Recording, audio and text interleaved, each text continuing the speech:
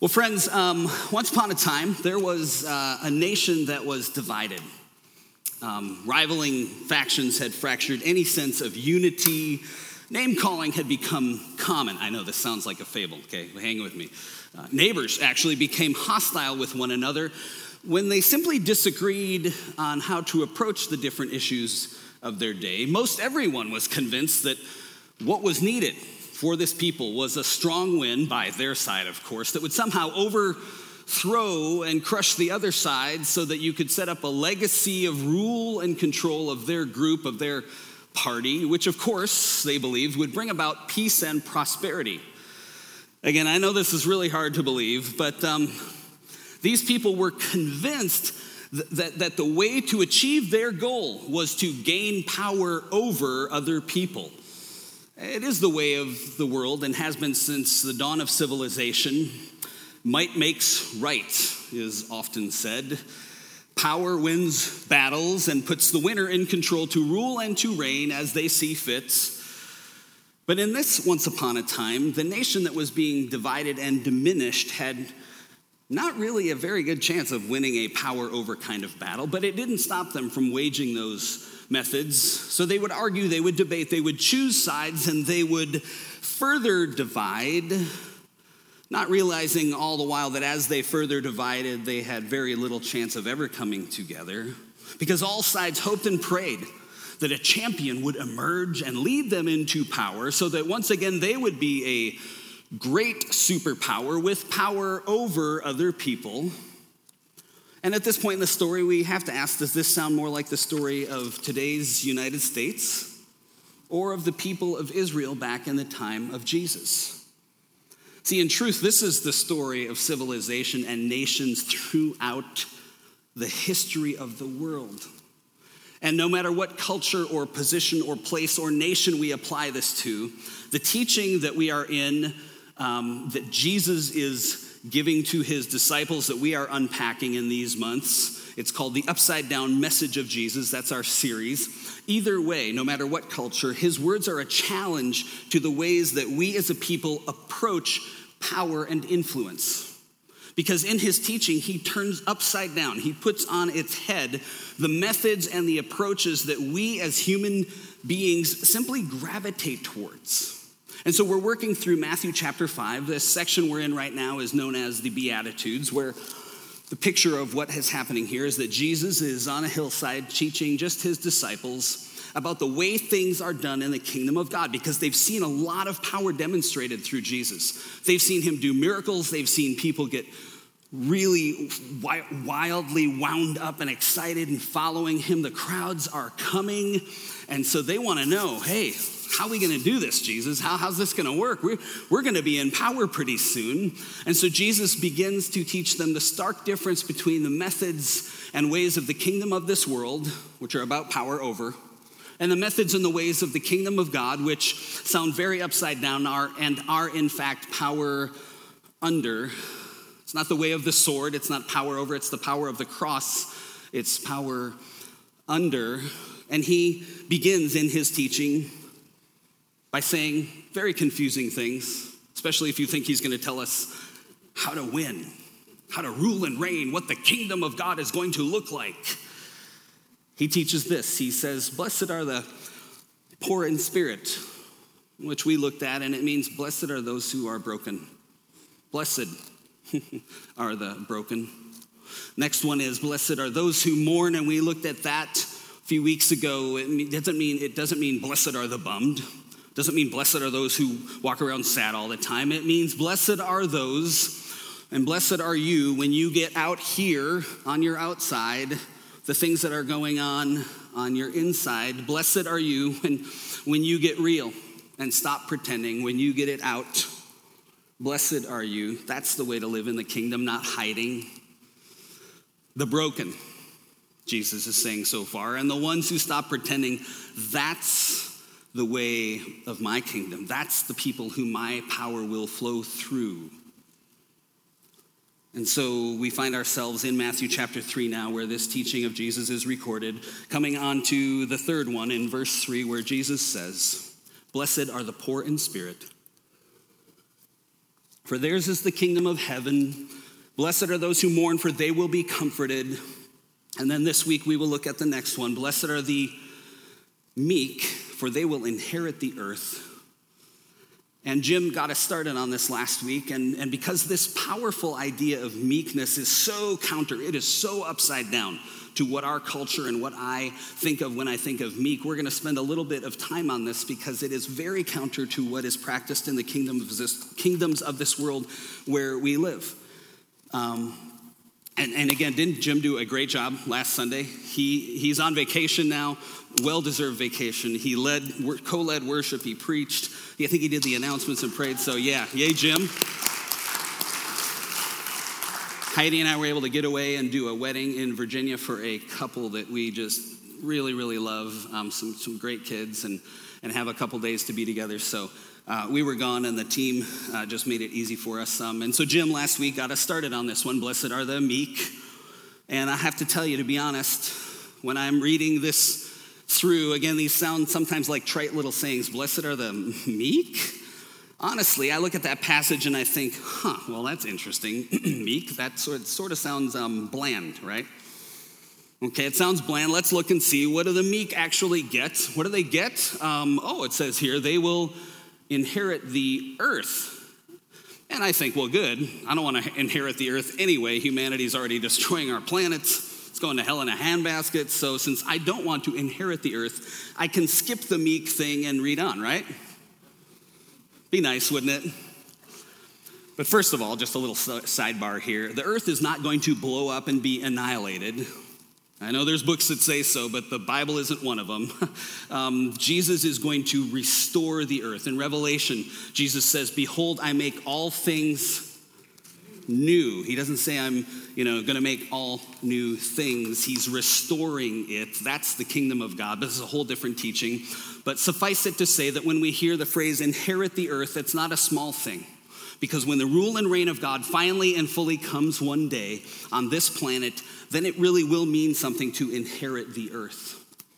So, blessed are the meek. And again, it sounds kind of soft, doesn't it? Honestly, when I hear the word meek, I associate it with a word that it rhymes with. Meek is weak, right? See, okay, not just me. And we have to remember that all of these sayings, all of the Beatitudes that Jesus is teaching, he is saying to us, the kingdom of God is shown to the rest of the world when these things are on display. So my idea with that I'm trying to reconcile, that the kingdom of God is shown to the rest of the world when the hearts of meek people are displayed, that's a little weird. And honestly, just with my own personality type, it's not terribly appealing.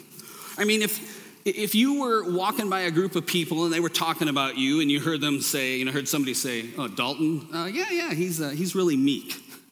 Like, how would you feel about being described that way?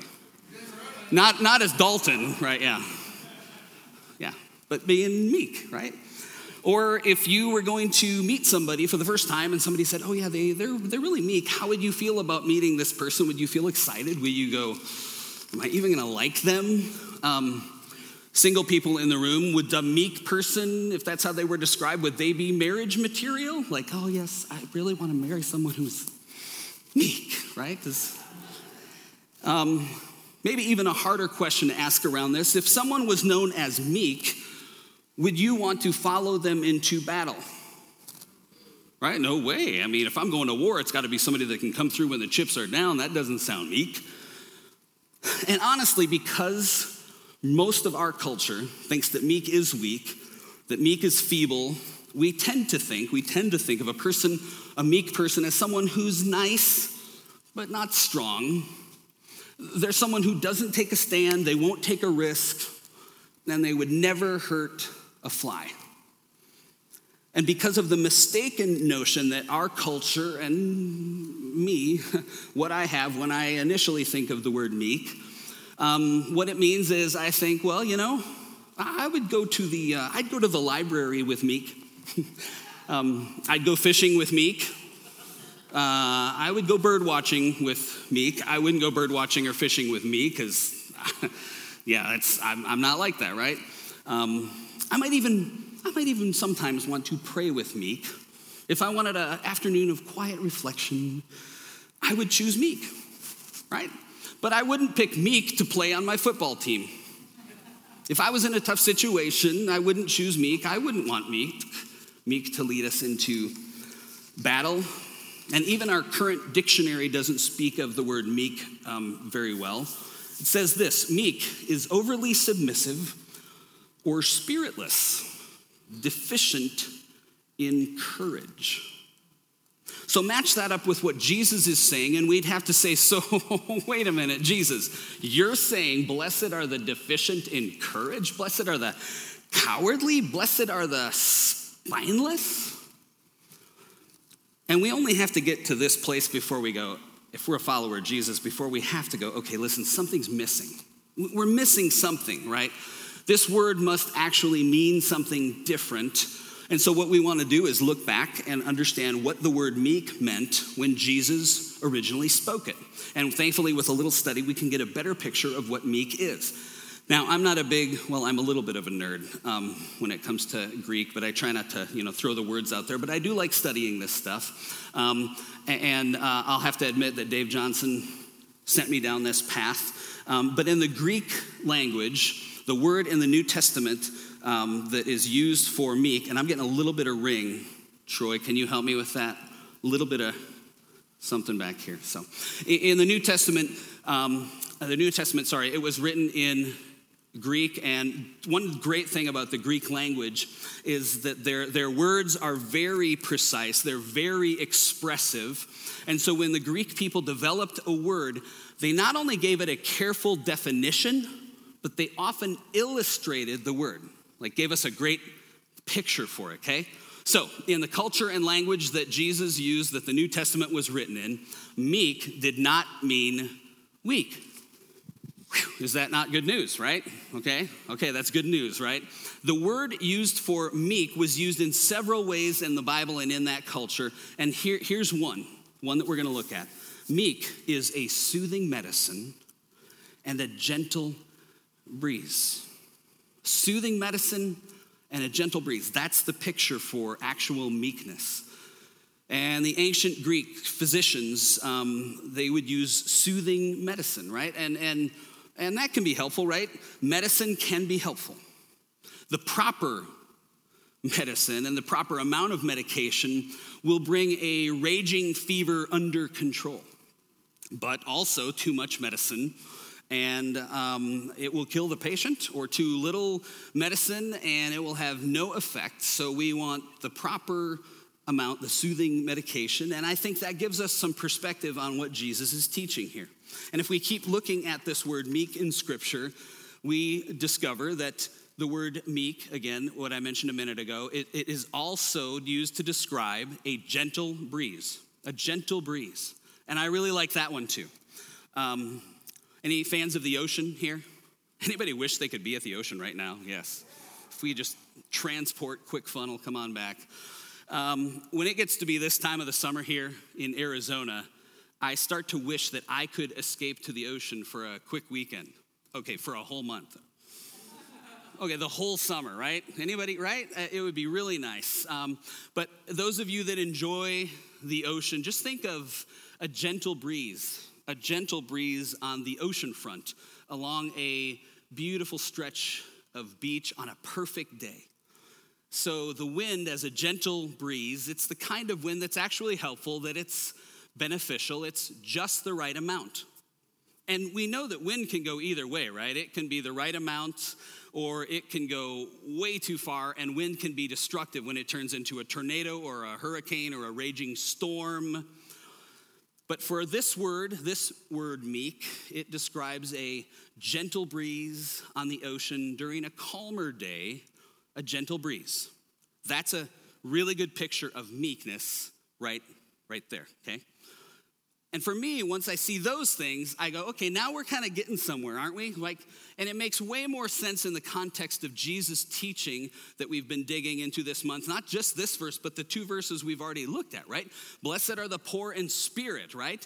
The broken is what that means. They're the ones who get amazing grace. The second one was, blessed are those who mourn. Blessed are those who stop pretending, who get real. They are the ones that get comfort and freedom. And I think of it that way. And when I'm the one who needs to mourn, when I'm the one who is hurting, when it's me who's in those shoes, I want to run into somebody who's going to be gentle with my heart. So when I finally stop saying, the right thing, and instead I say the real thing, when I stop pretending about my pain or my sin and I get the stuff to the outside that was inside, what I hope to encounter is someone who's a gentle breeze. I hope to be with someone who is soothing medicine. I want to meet up with actual Meek, because it's not always that way, is it? Can you think of times? I sure can think of times when it wasn't that way, where I was down or struggling or not doing well or depressed, and I ran into a person calling themselves a Christian, and I'm sure they were, but they were anything but gentle. They were anything but soothing. They were instead fixers with pat answers and formulas. Or maybe I got condemned or judged when I shared the difficult thing or the sin I was struggling with. They were more like abrasive sandpaper, people who are often petty or self-obsessed or insensitive, not at all meek. So I got that stuff on the outside, and if I ran into somebody or you ran into someone who wasn't meek, not good. And sometimes we make a vow, I will never get that out again. I will never trust.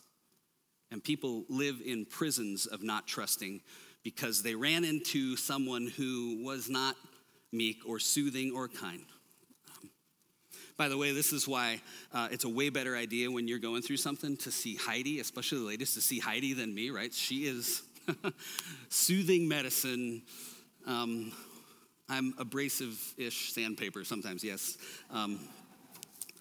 But think about it. When you find yourself broken and hurting, don't you want to fall into the arms of a kingdom-hearted person, not a religious person? This soothing medicine, this gentle breeze picture, it starts shifting my understanding of this meek thing, and I start finally to appreciate what Jesus is saying in this particular beatitude. But there's more. There's more. And those two things are great. And this next one is going to kick us into probably a couple weeks. I didn't think it was until yesterday. Another way that this meek word was used was in the taming or training of a wild animal, especially like a horse. The word describes a wild stallion, a wild stallion which has been domesticated. So think of the furious energy of a stallion who has now been harnessed and will cooperate and obey commands. And that's not weak at all, is it? That's not weak at all. That's not fragile or pathetic. What that really means is that true meekness is power under control. Power under control. That's what true meekness is. Think about this. When a rancher gets a new horse that's not been trained, it's wild, it's untamed, it's beautiful to look at. Anybody go out and see the Salt River horses sometimes? If you haven't, you need to. Probably not this time of the year, but just amazing. We love to go out there and see these amazing, amazing, untamed wild horses. But if you are a rancher and you own a horse and it's that way, that's not so wonderful on your farm. That's not so great. That horse wouldn't be much use to its owner. In fact, that horse sometimes is destructive and breaks things and knocks things over and can hurt other people or animals. But once the horse is, and I'm going to use the word broken here, but I'll qualify it in a moment. Once the horse is broken, and again, that's just an interesting word. The horse is broken because when you think about Jesus' teaching here, blessed are the poor in spirit means blessed are the broken, right? So once the horse is trained and broken, this horse is an amazing gift to its owner. And by the way, I hesitate a little bit in using that. All these illustrations break down somewhere, right? And I hesitate to use the word broken because I think far too often we as Christians just automatically think when hard things happen, it's that God is trying to break us. And I think that is almost never the case, actually, friends, right? Life in this world and sin is enough on its own to break us. Jesus is trying to heal us. He's here to restore us. And God doesn't want to break his children. Like, he will discipline us. He will help us learn. He will put us in a training path, but he doesn't punish us. The New Testament doesn't use the word punish in relation to God's children at all. Not at all. So God does discipline us, which is to help us learn, but that's way different than punishing us or breaking us to make us pay. That is not the heart of the Father for us. And in fact, many horse trainers today, and I talked to one yesterday, prefer to use the word, instead of breaking, they'll say training or conditioning a horse over breaking a horse. In fact, I did. I talked yesterday to one of my best friends. He's in Montana, and they have some horses on their property that they own. And Dr. Joe said some really great things. He said, a horse is a blank slate. You have to train them for everything. The problem is, he said, they are by nature a flight animal. When something happens, right, they take off. And so I asked him, well, then, if you got to train them for everything, then how do you train them so they don't take off and throw you every time they encounter something new? And he said this: they have to trust you. They have to trust you, and you develop a bond with this horse. He said the trust actually ends up going both ways. Once we know each other, she knows that I'm not going to hurt her, and she knows I'm not going to, I know she's not going to hurt me. And so you end up with a horse that is eventually trained, its power under control. And think of this, a horse that is trained is not passive, right? This is still a mighty animal, like 1,500 pounds, sometimes 2,000-pound animal being controlled by, one of his daughters. I'm sure Anna weighs like 100 pounds, right? She can control, train, lead, guide this horse that's way bigger than her. But this horse is not now passive. That horse, if it was trained by a good trainer, any horse, if trained well and by a good trainer, they're not destroyed, they're not broken. No, this horse now cooperates. It submits to the will of another because there's a bond, there is a trust, there's a connection there. That is power, still powerful, but now under control. We might think of it in the Christian life as submitted to the lordship of Jesus, his way, his kingdom. Power under control. Blessed are the meek, Jesus says. Blessed are the meek. Blessed are those who know that they are powerful and they use their power for good. Like a cool breeze, like soothing medicine, like a trusted horse, strong and helpful. That is what a kingdom of God person, a meek person in the true definition, that is what we look like when we are transformed into the likeness of Jesus.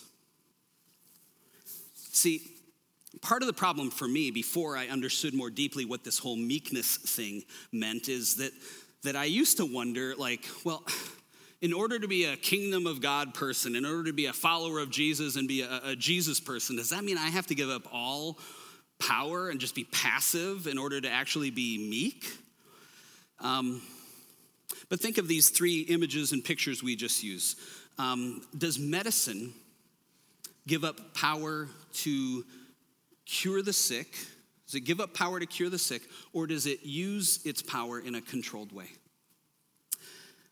How about this? Does the wind give up power to push the sailboat across the sea, or does it use its power in a controlled way? And does the horse give up power when it's trained to its owner's prompts, or does it use its power in a controlled way now? See, I don't think that a person gives up all their power and can no longer be a powerful person and is just passive, and that's what meekness is, because I believe that instead what we do is we let God have the reins of our life. And the power, the influence, the gifts that he has already given us, we now put them under his direction. We walk according to his path, his way. And so we steward the gifts that he gives us. We steward the influence or the power so that we can accomplish good and productive things instead of causing harm and destruction. And I believe that's what Jesus is getting at here. And in fact, we see this teaching all throughout the Gospels, all throughout the New Testament and the Old. But I believe that Jesus in this passage is just another place where he's saying to us, if you want to follow me, if you want to operate in the ways of the kingdom of God, it's going to look very, very different and counter to how life in the kingdom of this world looks. Smart preachers would quit right now, but I'm going to meddle. And I'm talking to me, so maybe some of you too. And by the way, I don't read a lot of Facebook, so don't worry that I'm attacking anyone in this room's posts. I really just have to stay mostly away from it. But I want you to do this when thinking about meekness and power under control. Just pay attention. Like, it's so easy to get sucked into the ways of the kingdom of this world. Just pay attention this week. How we can get sucked in, especially through social media or through commentary or debates on the hot button issues in our world right now. Just watch how easily we slide into stuff that we think is normal. Well, this is my personality, right? This is acceptable, even though if we had to line it up with what Jesus invites us to live as a follower of him, it's totally opposite. It's very counter, but we just shrug because it's just normal in our culture to, right? Just, everybody does it. I mean, they did it to me, so I'm going to do it to them. They said it this way, so I'm going to respond the same way I have a right to. I have freedom of, just watch how easy it is for us to do this. I mean, if you're on social media, just watch how the conversation goes when there's a disagreement on perspectives on a hot button issue. I mean, is the conversation that you read or are a part of, is it full of respect and honor between the two sides? Like 2 Peter talks about having honor for who? Everyone. Ooh, that's a tough one. Is it full of honor and respect? Or, I mean, I've seen a couple examples of honoring, and Troy's really good at honoring and respecting people. I am not, which is part of why I don't get into it. So,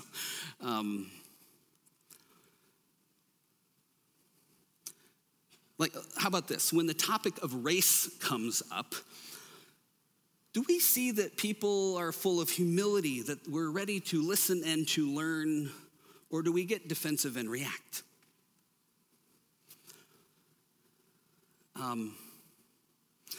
I read a post between, I gotta be careful to keep them anonymous. Someone that we are very close to, who's not a follower of Jesus, posted something, and in a very respectful way, just, hey, here's an article I read. And there was a picture on the article. There was other things going on, but there was a picture of something that said Black Lives Matter, but that's not even what the article was on. It was not what the article was on. And then a very well-meaning Christian, pretty sure they didn't read the article, because the article didn't even talk about this. They used that as a platform to start ranting and railing about the bad things that the Black Lives Matter organization stands for. And again, I just thought, I was like, oh, why does that have to be a Christian that's ranting and railing against somebody that we are praying will start following Jesus someday? Because the conversation wasn't even about that. The heart of the person posting it was putting something out there that didn't have anything to do with the organization at all. Now listen, there are differences and disagreements on the Black Lives Matter as an organization. But why get all defensive and react about that? can we look for the heart behind it that someone else is trying to connect or identify with? How do we do that, whether or not we think we want to be supporting the organization behind whatever issue or not? How can we approach it without chiming in and turning it into a browbeating session? And by the way, guys, I'm guilty of this too, right? Because as soon as I start looking at blessed are the meek, and I look at myself in the mirror and how I don't often behave the way Jesus invites me to, it's so maddening. Anybody know what I'm talking about here? Right? Don't you hate it when Jesus messes with our stuff? I'm fine to just go on doing what I want to do and saying what I want to say, and I'd rather do that. I don't like it when Jesus challenges me with something really annoying like humility or meekness. I don't want to be humble or meek. I want to be right. And I want you to know that I'm right? Yeah, thank you. Good. The problem is I find myself when I do that entering into a power game that I don't even realize I'm necessarily getting into. And I decide that it's okay for me to not treat others with honor. Again, 2 Peter talks about treat everyone with honor. Oh my goodness. I don't want to do that. I want to power up. And when I power up, friends, that's where I have to go, oh man, I am stepping outside of the way that Jesus says is the right way to live. And I don't understand it fully because it looks weak still, even when I know these other things. But will I say, Jesus, you know what? You are Lord. I'm going to trust you with this. I'm going to humble my heart. How about with how we parent? Boy, it's way easier as a parent, whether your kids are little or adults. Man, it's so hard sometimes to treat your kids with honor. Is it true as they get older, or is it harder when they're younger? Any of you that have been through I'm seeing nodding heads. So hard to treat our kids, both, yeah. So hard to treat our kids with honor. They're supposed to honor us. They're not honoring me. I'm not going to honor them. I don't. I'd rather power up because I'm the adult. I'm the parent. How about how we don't honor and behave in meek ways toward our spouse? We're arguing, I'm right, she's wrong. If she would just realize I'm right, everything would be okay. Can I get an amen? Oh, I even heard a woman say amen. Yeah, my wife is thumbs down in me, yeah. That's the right response, yeah. See, it's so much easier to just power up, so much easier to manipulate or try to control our spouse or our family member or the people we work with. And oftentimes, the reason that we don't want to go down the pathway that Jesus invites us to is because we don't want to put our power and opinions under his lordship, under the rule and reign of Jesus, and trust that he is Lord, he is King. He actually knows what he's talking about when he says, this is the way, walk in it. Meekness is the way. So we've got some work to do about this, friends, because if we want to find the path to life, which is what Jesus means in all these statements when he says, blessed are you, he's saying you will find life when you live this way instead of the way that the world holds up, that's all about power over and dominating and arguing and controlling and yelling, and that's not the path to life. The path to life in my kingdom, Jesus says, is far different than the path of the kingdom of this world. And so I think we have to pay attention. Here's where it gets a little practical. I want us to pay attention this week to our impact on people around us. If you're brave, probably braver than me, maybe ask those closest to you, how do you experience me? What is my impact on you? And then shut up and let them speak. Am I a gentle breeze? Am I a source of comfort? Am I power under control? Do I keep myself under control? Do I manage me? How am I impacting this? I want to close with this in a scripture here. and because we'll get into more of this in the weeks to come. But I want to remind us as we go, listen, friends, the meek person still has power. You're not passive. You can still fight. You can still be aligned with the kingdom of God and rebel. You can be subversive. You can still stir up conflict. Just look at some examples of Jesus. But instead, with that ability, the kingdom of God person now harnesses that power, that control, or those influences, and we use it under God's direction. We let God be responsible for the outcomes. We ask him to direct us, to take the reins of our life and direct us, saying, Jesus, you are Lord. It's your kingdom. We come under your rule and reign. You get to call the shots, Jesus. Listen to this quote here. Meekness is a change of our heart that finally and completely causes a person to believe in, trust, and depend on and obey God and God alone. Will I come under his rule and reign? Will I stop just trusting in me and my ability and my need to control and my need to call the shots because I'm the one who knows?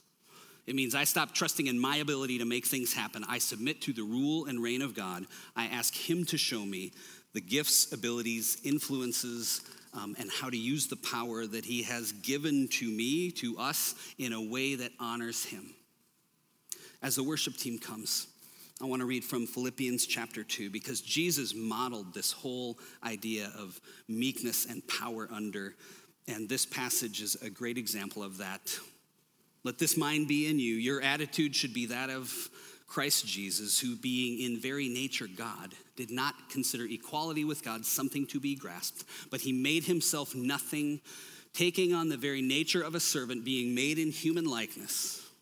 And being found in appearance as a man, he humbled himself and became obedient to death, even death on a cross. That's pretty much the descent.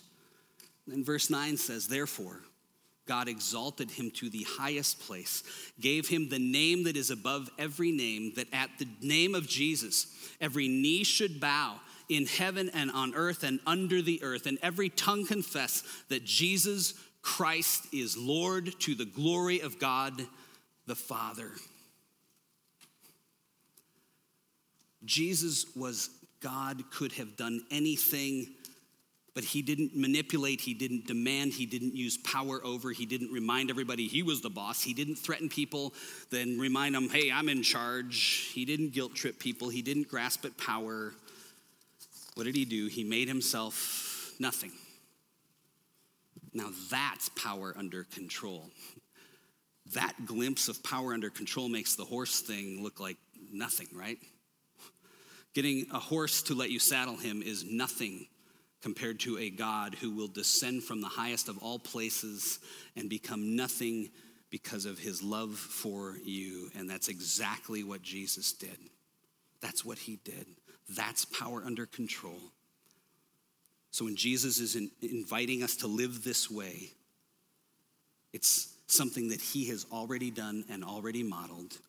He's saying, blessed are you, meek people, blessed are you when you display power under control.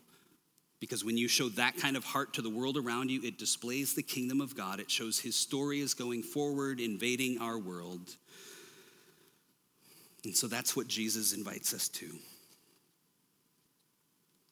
And our prayer that I would love for us to be praying and examining this week, I'm going to give us a moment to do it as the worship team begins. I'm going to ask them to play for a minute before they start the song. But here's the questions that I would love to be our guide for the week, and this is where I'm going with this as well, so we can be in this together. Jesus, how are you calling me to follow you and your way in my approach to life? How are you calling me to follow you and your way in my approach to life, in my approach to relationships? How are you calling me to follow you in how I approach conflicts and disagreements? And how are you calling me to follow you so that the people who need to experience your healing grace can experience your healing grace through me? just spend a moment asking him, listening, and then we'll sing together.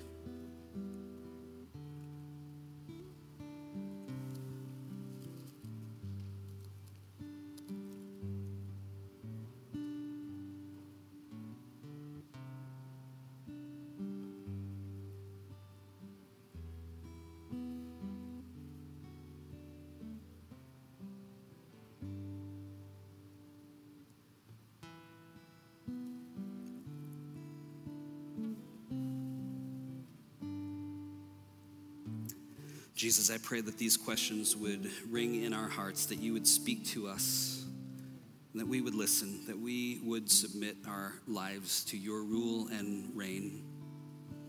Because Jesus, you are Lord. You are the King of our hearts. May we run to you. May we trust even when we don't understand, because sometimes laying down our rights feels like we're going to die. But it is in fact the path to life.